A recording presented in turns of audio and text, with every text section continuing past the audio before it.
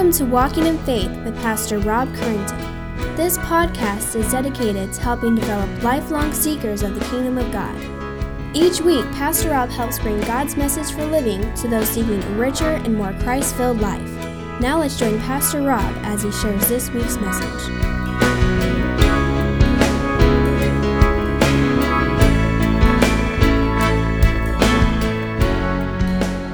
As we continue in our book of Exodus, God is faithful to His covenant. Last week we went over Exodus as a 10,000 foot, so to speak, a kind of an overview. Today we're going to be looking at the first two chapters of Exodus.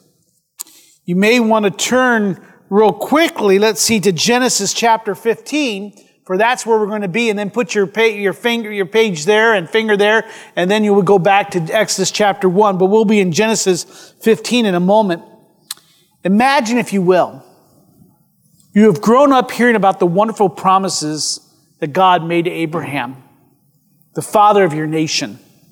You grew up listening to the stories of Abraham and Isaac and Jacob and his 12 sons.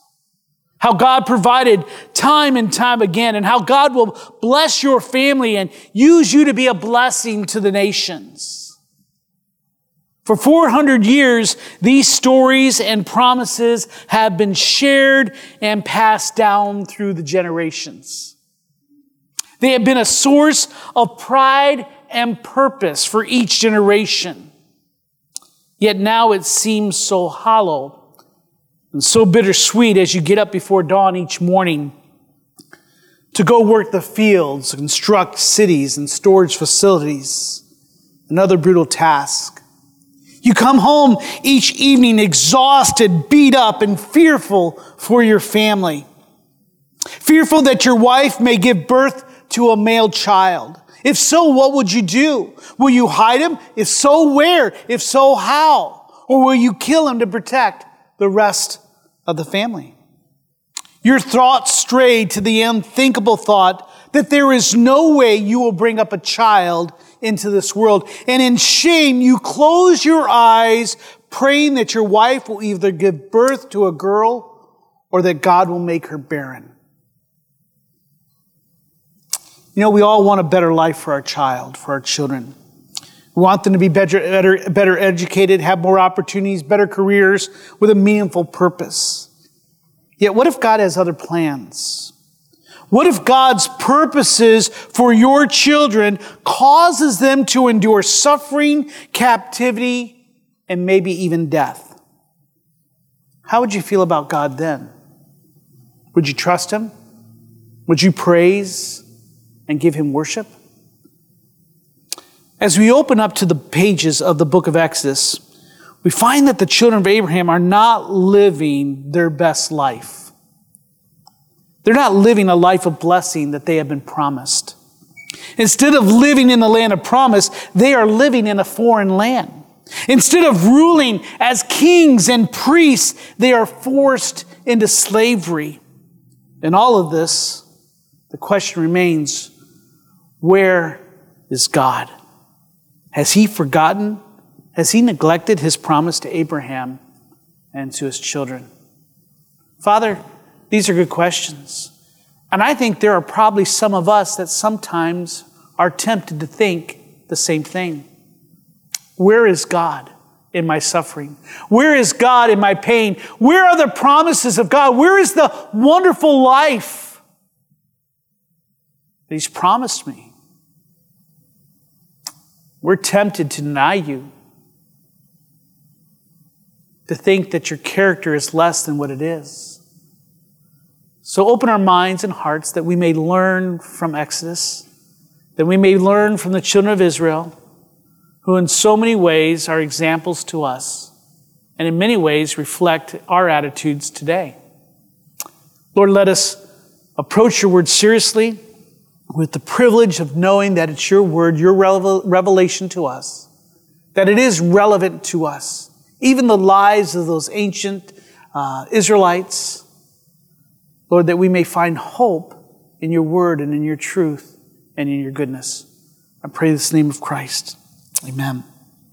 One theologian remarks that the book of Exodus is about God's presence among the people of Israel. And it continues the narrative of the book of Genesis, which ends with the descendants of Abraham, Isaac, and Jacob in Egypt. However, the opening of Exodus informs us that these descendants have become so numerous that they have been enslaved and are facing extinction at the hand of a king. Exodus is a story of God delivering the Israelites from bondage into a free existence characterized by the continuous presence of God with a fair and just society. They are not living that today or living that then, now as we open the book of Exodus. But we know that that's God's plan for them. Last week, we learned that in Exodus, we see the providence of God on display, His faithfulness, the glory of God, and the person of God. All these are on display in its pages. And in these two opening chapters of Exodus, we're going to see all four of them on display as Moses continues the story of the children of Abraham, Isaac, and Jacob. In Exodus, the focus switches from the sons of Jacob to their descendants, the 12 tribes of Israel. In these two chapters, we read that God remains faithful to His promises to Abraham as the family grows and even suffers from slavery in Egypt. Now, there's three observations I'd like to make as we open up to Exodus. The first thing that we see is that the family becomes a large nation as a result of God's providential blessing. Now, again, as we open to the book of Exodus, we read that a new Pharaoh, one who knew nothing of Joseph or God's promises, ruling over Egypt. The Egyptians fear the Hebrews that they would grow into a mighty nation and join with another nation to overtake them. So they begin to force them to work as slaves. Day after day, the Israelites worked in the heat of the sun and sand. The taskmasters whipping their backs, sweat stinging their wounds. Yet we find that God does not forget His children. While in Genesis, we found that God has been displaying His character through the world He has created and in His interaction with the human race. And in the later chapters, the focus with the four great men of Abraham, Isaac, Jacob, and Joseph, and how God is working through Abraham and his family to accomplish a purpose of sending a Savior to redeem the human race from the curse of sin and death that was promised in Genesis 3. So again, as a reminder from last week, as we read through Exodus, we must keep that in mind. As the narrative of the story is now moving from the call of Abraham to the creation of the nation of Israel that will lead to the chosen seed, Jesus. Exodus continues this story, and we see God's providence in helping them become a large family in the fact that God blesses them in propagation. Look at verses 5 of chapter 1 of Exodus 1. If you're there, Exodus chapter 1. Now, all the descendants of Jacob were 70 persons. Joseph was already in Egypt. Then Joseph died and all his brothers and all that generation. But the people of Israel were fruitful and increased greatly. They multiplied and grew exceedingly strong so that the land was filled with them. From 12 to 70 to a multitude. Numbers chapters 1 states that there were 603,550 men that were 20 years and older, not counting the men from the tribe of Levi. Some estimates put the total number of Israelites, men, women, and children that left Egypt as up to 2 million. From 12 to 70 to up to 2 million. Verse 7 follows the creation mandate that was given to Adam and Eve as well as to Jacob in Genesis 35 is to be fruitful, to multiply, and fill the earth. And they have done that. In Genesis chapter 12 and 15 and 17, God had promised to Abraham that he would be a father of many nations and that through him all the nations of the earth would be blessed. However, God had also told Abraham that blessing would not be without suffering. So I had told you earlier, turn to Genesis 15. Maybe you still have that with you. We read it last week.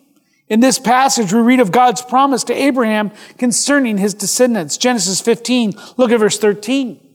The Lord said to Abram, "Know for certain that your offspring will be sojourners in a land that is not theirs, and they will be servants there, and they will be afflicted for 400 years." You see the hand of God's providence.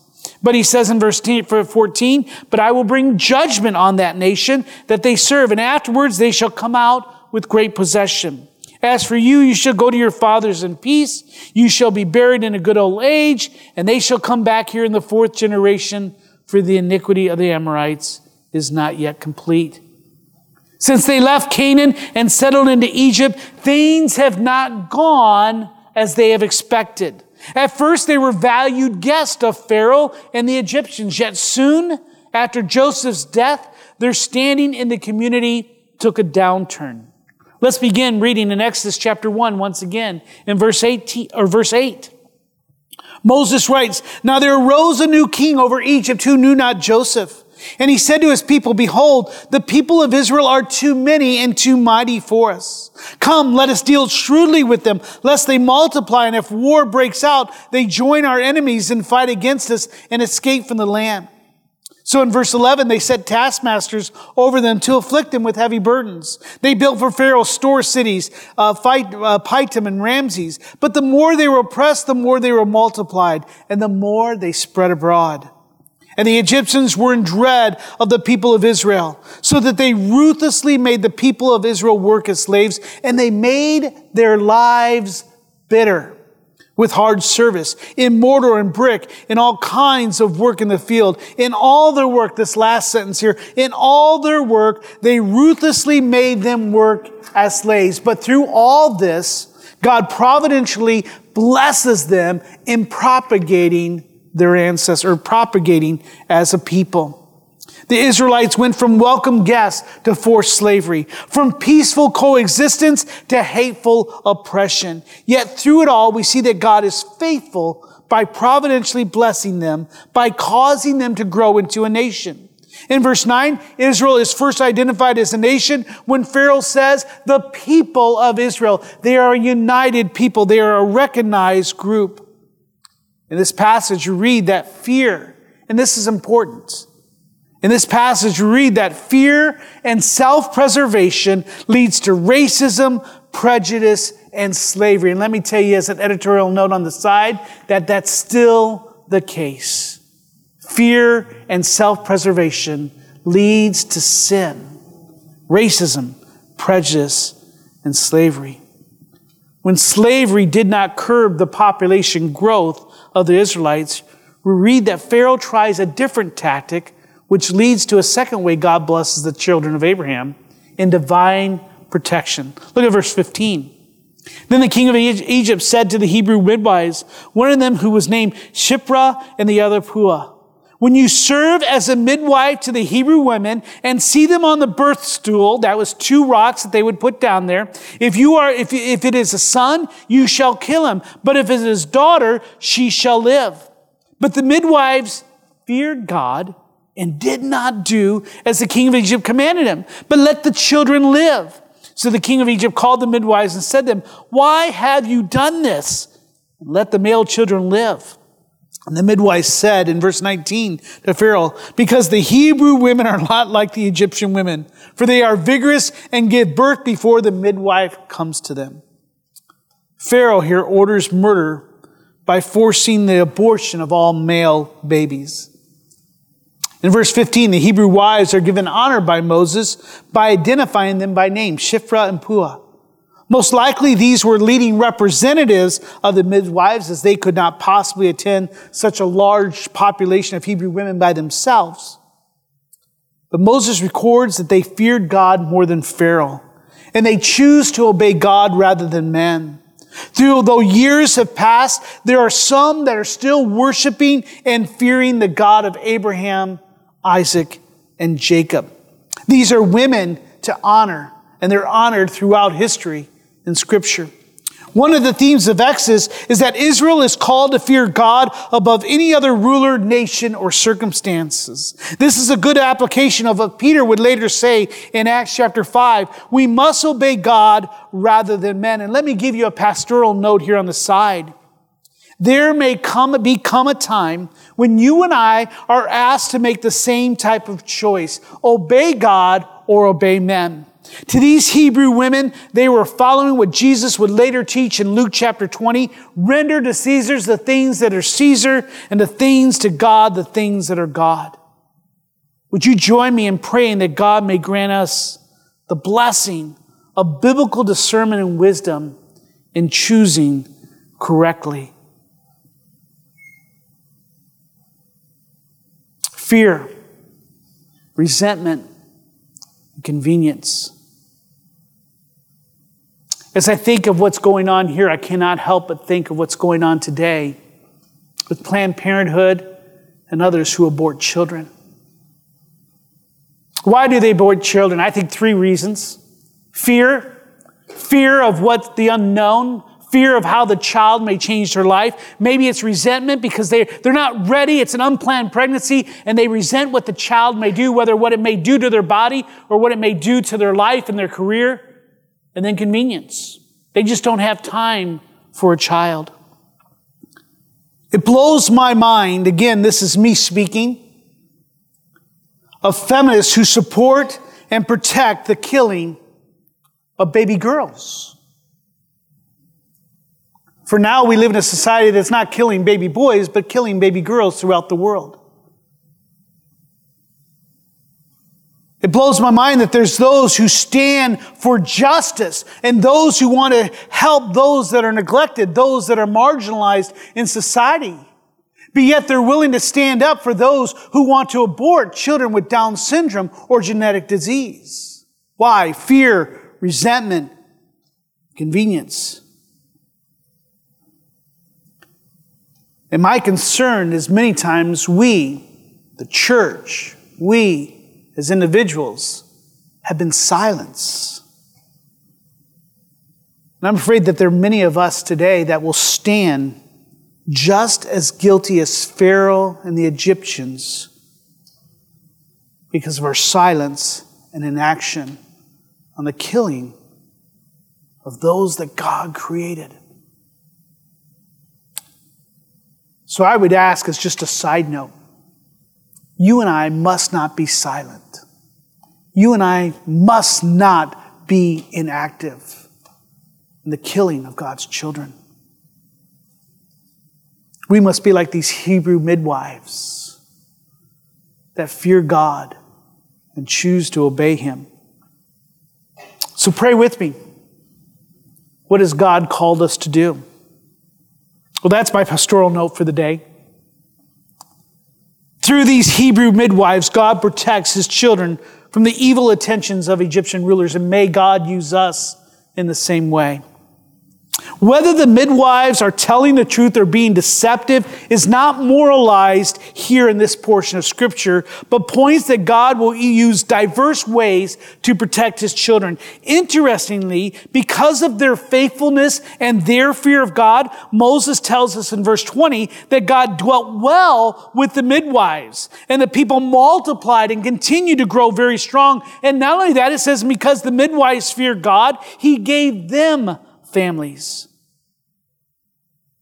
But yet in verse 22, due to the failure of the midwives to comply with Pharaoh's orders, the Egyptian populace is now encouraged and commanded to kill any Hebrew boys they find. Look at verse 22. Then Pharaoh commanded all his people, every son that is born to the Hebrews, you shall cast into the Nile, but you shall let every daughter live. We are not told how this was to come about, but you can almost imagine how it put the fear into the heart of every Hebrew mom and dad. Pharaoh pitted one race against another race. He pit neighbor against neighbor, breeding fear, hatred, and contempt, forbidding one to love one another. And let me tell you, we live in that society today, and I'm just going to let that set and let God do with it what He wants to. Because I see the same thing happening today, pitting one against another. Now this leads us to why God providentially blesses Abraham by increasing his family into a large nation.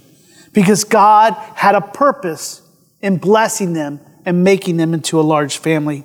God had made a special covenant with Abraham in Genesis 12 and 15 and 17. We read of this in our study in Genesis. It was to bless him and all the nations of the world through Abraham's children. He confirmed that covenant with his son Isaac in Genesis 26 and with his grandson Jacob in Genesis 28 and 35. God's plan, you and I must remember, was to send a Redeemer to deliver his children from their sin. This was accomplished through Jesus, an Israelite, a Hebrew child. It was through the nation of Israel that God would provide salvation. Later in Exodus chapter 19, God promises that Israel, that they would be a kingdom of priests to the nations with a restoration of God's presence among them. Pastor John MacArthur notes that the covenant also specifically promised a geographical, recognizable territory to the descendants of Abraham through Isaac and Jacob.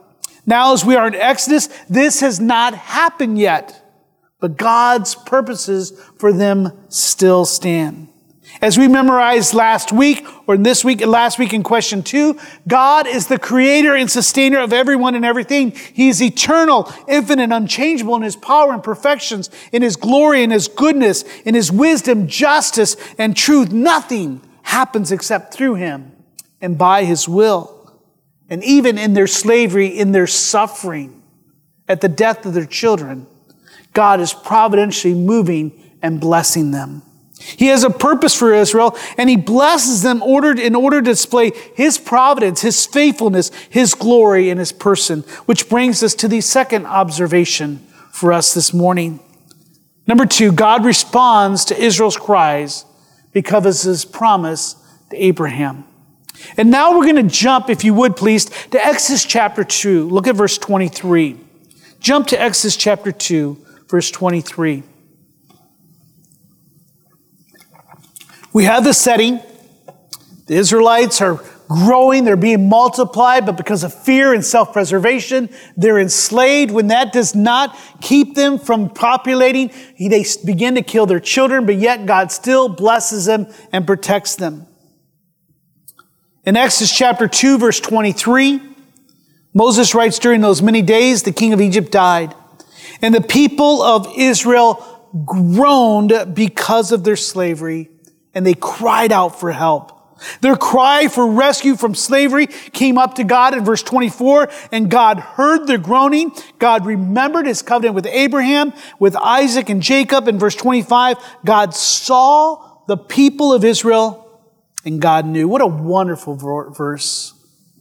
In these 3 verses, Moses paints a picture of an almighty God who is present, engaged, compassionate, and loving towards his people. This is shown through the 4 action verbs used of God, in which he hears, he remembers, and he saw, which reminds me of Jesus seeing the crowd and having compassion on them. And then God knew, again, knowing that word knew involves loving.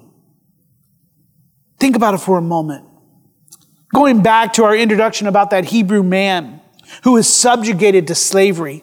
His life is not his own. His only crime is that God had blessed him with many children, increasing their population.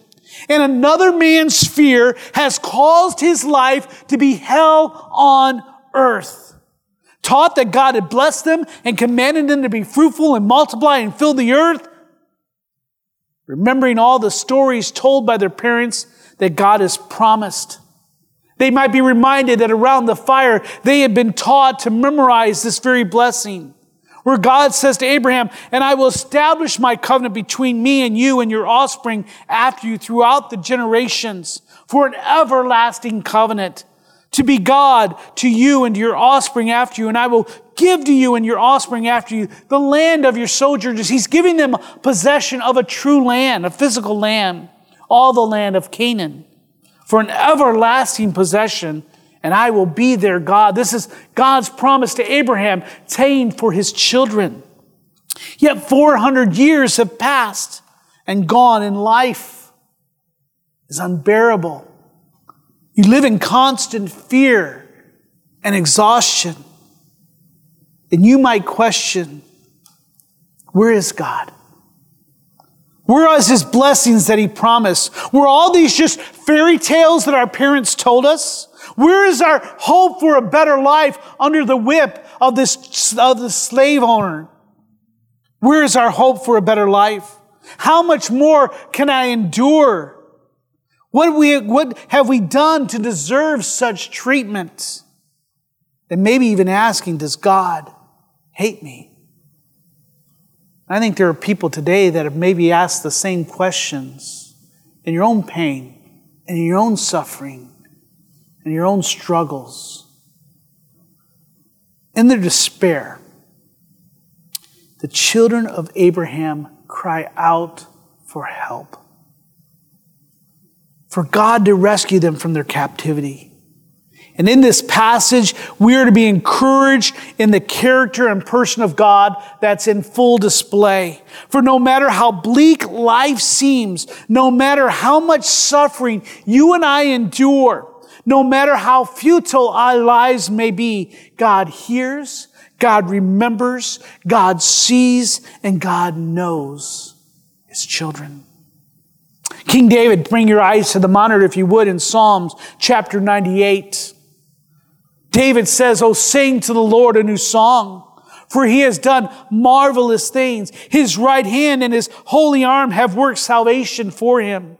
The Lord has made known His salvation. He has revealed His righteousness in the sight of the nations." But look at this. He has remembered His steadfast love and faithfulness to the house of Israel. All the ends of the earth has seen the salvation of our God. Let me share with you, God is not a God of stone, but a God of reason, of intellect, and yes, a God of emotion. Though Israel may feel forgotten, neglected, and abandoned, God has not done any of those things. And maybe you're tempted to think the same way in your life struggles today. Maybe you yourself are struggling with relationships, struggling financially, struggling with health. Maybe life has just seemed like one slavery from the next, that you're just so exhausted, you're so fearful, and you don't know if life is ever going to get any better. And you begin tempted to doubt the goodness of God, the truth of God's word, and the person of God. Let me share with you, don't. If you feel neglected, if you feel abandoned, let me share with you, the Bible tells us that He is an ever-present help in time of need. The Psalms are great Psalms that share with us God's glory and God's wisdom. There are even Psalms, Brandon, that we need to write some blues. God even sings the blues sometimes, or David does. Why? Because life is difficult. But God hears. God sees, God remembers, and God knows. So God hears their cry for help. He remembers the covenant that He made with them. He sees the plight of their situation, and God knows just exactly what to do. They need a deliverer, someone to rescue them. And this brings us to our third and last point. It's number 3, our third observation, is God prepares Moses to deliver his people from Egypt. Let's go back to verse 1 of chapter 2. In this passage, we see God's faithfulness in providing, protecting, and preparing Moses to be the deliverer. It begins, as all good biographies do, with the sacrificial love and the hope of a mother in verse 1. In other words, we're going to see that mom provides a way of escape. Look at verse 1 of chapter 2. Now a man from the house of Levi, we are told, went and took as his wife a Levite woman. The woman conceived and bore a son, and when she saw that he was a fine child, she hid him for 3 months. When she could hide him no longer, she took for him a basket made of bulrushes and daubed it with bitumen and pitch. She put the child in it and placed it among the reeds by the riverbank.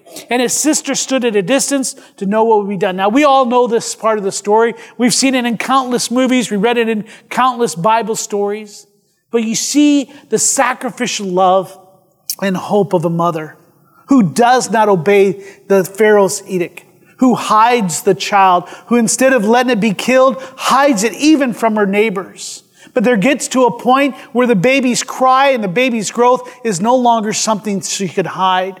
So with hope, she builds a little vessel for it, hoping that someone will find it and be able to take care of the child. She provides a way of escape. In verse 5, we see God provides an ally, someone who will love and care for that child. Look at verse 5. Now the daughter of Pharaoh came down to bathe at the river. while her young women walked beside the river. And she saw the basket among the reeds, and she sent her servant woman, and she took it. And when she opened it, she saw the child, and behold, the baby was crying. She took pity on him and said, "This is one of the Hebrews' children." She knew where this child was coming from. She knew what her father's edict was. She knew what was supposed to be done. She's right there at the Nile River. Not one of the ladies or anyone else would have blamed her if she would have just took Moses and said, I need this basket, and throw him into the Nile River and let him drown. She would be perfectly within her right. She would probably feel justified and righteous and look for a way to get kudos from her dad and from the girls around her. But she took her life in the hands, and the fact that even her ladies are waiting are there, and they see her. She recognizes very quickly that this is a Hebrew child. But yet her heart took pity as God provides an ally. But not only that, as we continue in verse 7, God provides a reunification with his mother and child. Now, when I was young and knowing this story, I never realized this part. I mean, I read it, but I never realized what this next passage is going to say. And I still remember, I don't know how old I was when I read this passage, and I realized what happens here. God is now going to actually reunify the mom and the child. Look at verse 7. Then his sister Miriam, we know her name now, is that she follows. And as soon as she sees that the baby is taken and that the baby is safe, she said to Pharaoh's daughter, "Shall I go and call you a nurse from the Hebrew women to nurse the child for you?" In other words, this Pharaoh's daughter is not going to be able to feed the baby. So it was their practice to find a nursemaid. You need a nursemaid, someone who can do that. And Miriam comes up and says, "Hey, I think I have a solution to your problem." And Pharaoh's daughter said to her, "Go." And she went and called the child's mother. Who's the child? Moses. That never clicked on me before. Hey, I have someone ready. Now, as mentioned, did Pharaoh's daughter have access to Egyptian nursemaids? Of course. But again, God. That's all I can say. In verse 9, the Pharaoh's daughter said to her, "Take this child away and nurse him for me, and I will give you your wages." Mom, she even gets paid for taking care of her own child. What about that? So the woman took the child and nursed him. Wow. What a great reunification. But then as we go in verse 10, God provides a future for this Redeemer that's going to come. Look at verse 10. When the child grew older, she brought him to Pharaoh's daughter. Not sure what age that might have been, probably 4 or 5, maybe around there. He became her son, and she named him Moses because she said, "I drew him out of the water." She provides a future. This is a baby who was born without any. He should have been cast into the Nile River. He should have been bashed in, dead, but yet God provides so much and even a future for him. Why? Because God has a plan for this young man. What's interesting, and this is what I love about Scripture, is that the means of God's faithfulness, the means in which God's faithfulness and providence is shown, is not shown through strong soldiers and men and kings, but through women. The Hebrew midwives, Moses' mother and his sister, and Pharaoh's daughter. In Exodus chapter 2, as we continue, in verse 11, we read that Moses now identifies with his heritage. In verse 11, one day when Moses had grown up, he went out to his people and looked on their burdens, and he saw an Egyptian beating a Hebrew, one of his people. He recognized, hey, this is my heritage. He looked this way and that, and seeing no one, he struck down the Egyptian, and he hid him in sand. When he went out the next day, behold, 2 Hebrews were struggling together. And he said to the man in the wrong, "Why do you strike your companion?" And he answered, "Who made you a prince and a judge over us? Do you mean to kill me as you killed the Egyptian?" Then Moses was afraid and thought, surely the thing is known. What's known? The fact that he had killed an Egyptian. Now, Moses here skips through his early years of infancy, his learning, his training, his years at the palace, straight to 2 events that will shape his life forever. At this point, he's nearly 40 years of age, according to Stephen's recount in Acts chapter 7. There in Acts chapter 7, verse 23, Stephen recites the history of Israel, noting that Moses was instructed in all the wisdom of the Egyptians, and he was mighty in his words and his deeds. Remember, we're talking about how God is providentially preparing Moses for the task that God will call him to. He was 40 years old when it came in his heart to visit his brothers. Even though he grew up in the palace, he understood where he came from. Whether that was a well-known secret or hidden between him and Pharaoh's daughter, I do not know. But it says the children of Israel, and seeing one of them being wrong, he defended this oppressed man and avenged him by striking down the Egyptian. Why? Again, we now are going to get a glimpse of Moses' mind, where it says, Stephen says, he supposed that his brother would understand that God was giving them salvation by his hand. But they did not understand. In this verse in Acts, we get a glimpse into the character of Moses. He seems to have grown up into a man that felt deeply about justice, oppression, and desired to be a peacemaker. How this came to be, we are not told, but the writer of Hebrews does tell us that by faith, Moses, when he had grown up, refused to be called the son of Pharaoh's daughter, choosing rather to be mistreated with the people of God than to enjoy the fleeting pleasures of sin. God had been working in the heart of Moses. God is preparing this man to do something wonderful. His attempt at protection and peacemaking backfire against him. And in Acts chapter 2, that's where we go back. In verse 15, we read that he flees from Egypt as a fugitive. Exodus chapter 2, look at verse 15. When Pharaoh heard of Moses killing the Egyptian, he sought to kill Moses. But Moses fled from Pharaoh and stayed in the land of Midian. And he sat down by a well. Now the priests of Midian had 7 daughters, and they came and drew water, and they filled the trough to water their father's flock. The shepherds came and drove them away, but Moses stood up and saved them and watered their flock. Once again, a man of justice, a one who's going to take the role of against an oppressor. Verse 18, when they came home to their father, Reuel, he said, "How is it that you have come home so soon today?" And they said, "Well, an Egyptian delivered us out of the hand of the shepherds and even drew water for us and watered the flock." Verse 20, he said to his daughters, "Then where is he? Why have you left the man? Call him that he may eat bread." And Moses was content to dwell with the man, and he gave Moses his daughter Zipporah, and she gave birth to a son, and he called his name Gershom, for he said, "I have been a sojourner in a foreign land." Here we read of Moses escaping the wrath of Moses, once again serving as a protector, this time to 7 women, finding a home, having a wife with whom he has a son. Interestingly, he meets his future wife at a well. Just like Isaac and Jacob before him, young men, young ladies, head to the water cooler. It seems that's where the action is. At first, they mistake him for an Egyptian, but over time, as we enter the next few chapters of Exodus, we'll see that the next 40 years in Midian will transform him into something much more, the deliverer of God's children. Now, in our passage today, I want to bring this home. We see a God that is faithful to his promises to Abraham and his children. At first, it seems like they've been abandoned. It seems like they've been neglected. No matter the circumstances, no matter the consequences of our decisions, or the amount of suffering you and I must endure, God does not forsake his children. Amen? Even when we're tempted to doubt the word of God, even when we're tempted to doubt the goodness of God or the character of God, he is faithful.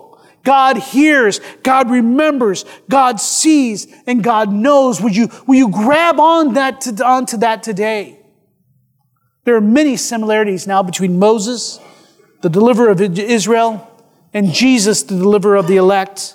Moses foreshadows Jesus Christ in his role as a lawgiver, a mediator between God and his people, as a prophet who will declare the will of God. And we'll see this as we go through Exodus. In these matters, Jesus Christ brought to perfection the work that was begun with Moses. Now, there are 2 main parallels as we look at the emphases of Moses and Jesus Christ. Moses' mother hid him to escape the slaughter decree by Pharaoh. And Mother Mary and Joseph had to hide Jesus from the attempt of Herod to slaughter the children. Moses and Israelites finds exile in Egypt as a child and then as an adult in Midian. While Jesus finds exile in Egypt for safety. Moses, like Jesus, had no settled home in his own country. But there are also some similarities between the children of Israel and you and I today. We are both elect children of God. We are both enslaved in need of a deliverer. Israel by Egypt and us by sin. We both are called to mediate God's kingdom on earth as priests and called to be holy. We both have been promised a wonderful inheritance. We both can be tempted to believe that God has forgotten his promise. Take your Bibles very quickly, if you would, and turn to 2 Peter, if you would. From our scripture reading earlier, we can see that our bodies yearn and groan like all of creation for the redemption of our body. We long for that promise that God says that those that He's justified, He'll sanctify, those He called, He will glorify. And we yearn for that. In 2 Peter verse 3, I mean that we must not be like Israel and doubt God's promise to deliver us from the presence of sin. That's you and I's battle. That's the enslaving that we still seem to fall into, though we've been broken free from that power. Many times we too can forget God's wonderful promise to return and unite with us with Him. Look at verse 3 of 2 Peter chapter 3. Peter reminds us, knowing this, first of all, that scoffers will come in the last days with scoffing, following their own sinful desires. They will say, where is the promise of His coming? Like the Israelites, we say, where is God's coming? Where are His promises? Where are His blessings? For ever since the fathers fell asleep, all things are continuing as they were from the beginning of creation. But yet, we like the Israelites will say, things seem to be getting worse. But Peter reminds us in verse 8, but do not overlook this one fact, beloved, that with the Lord 1 day is as 1,000 years, and 1,000 years is 1 day. Verse 9 is our key.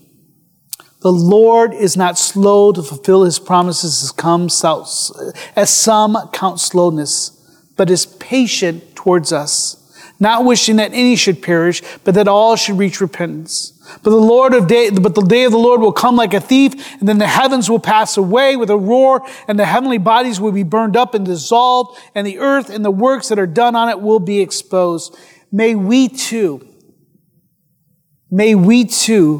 in our fight with sin, with our struggle and enduring suffering, cry out to God for help. I pray that on your bed, as you close your eyes, that you too will cry out for help, never forgetting the promises of our inheritance that is imperishable, undefiled, and unfading, kept in heaven for you. Let us find strength and encouragement even from the ancient pages of Exodus, that God hears, God sees, God remembers, and God knows. Let me leave you with this last word of encouragement from David, found in Psalms chapter 40 on the monitor, where he says, I waited patiently for the Lord, and He inclined to me and He heard my cry. He drew me up from the pit of destruction out of the miry bog, and He set my feet upon a rock, making my steps secure. And He put a new song on my mouth, a song of praise to our God. Many will see and fear and put their trust in the Lord. May God put this song, put this patience, put this trust in a God who is faithful, a God who is providential, a God who displays His glory in His person, even in our lives today. Let's every head bowed and every head closed as the worship team comes up. Just take a moment for you just to process what we said. I've said quite a bit. I said it pretty quickly. Where do you stand today? Do you identify with the Israelites in the fact that you question, where is God? Maybe you identify with the Egyptians. Maybe fear and self-preservation has led you to thought processes, to a heart that is hardened towards those that are different than you. That you haven't loved your neighbor as yourself. Would you look back to a Redeemer? They're looking forward. But you and I stand in a wonderful place is that we look back to a Redeemer who has delivered us and one day will come and our salvation will be full. Until that day, let's remember that God is our help, our deliverer. Father, I pray that you just be with us this morning. Do your work. I have said much, and I pray now that the Holy Spirit will take whatever I've done, make it sufficient for your purposes.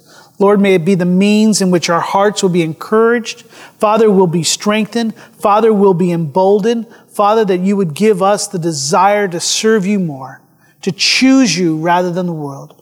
Break our hearts, Father, if it is tented with any hardness of heart, if any tent of self-preservation or fear keeps us from loving our neighbor as ourselves, Lord, let that be exposed, and may we humbly confess it and, Father, repent.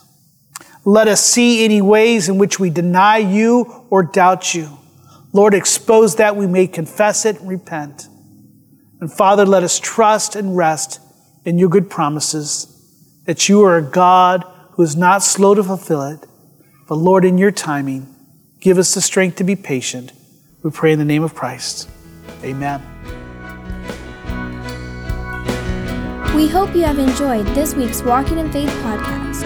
We encourage you to share this podcast with others in order to help spread God's message to all those in need. If you have any questions or comments, we would love to hear from you. Email us at walkinginfaith@orangevilla.org. You can help us spread this podcast by writing a review at iTunes. And don't forget to visit us online at orangevilla.org. There you will find more information about our ministry, as well as share your thoughts, submit prayer requests, and find out how you can help others to grow in God's love. Until next week, may God bless you in everything you do.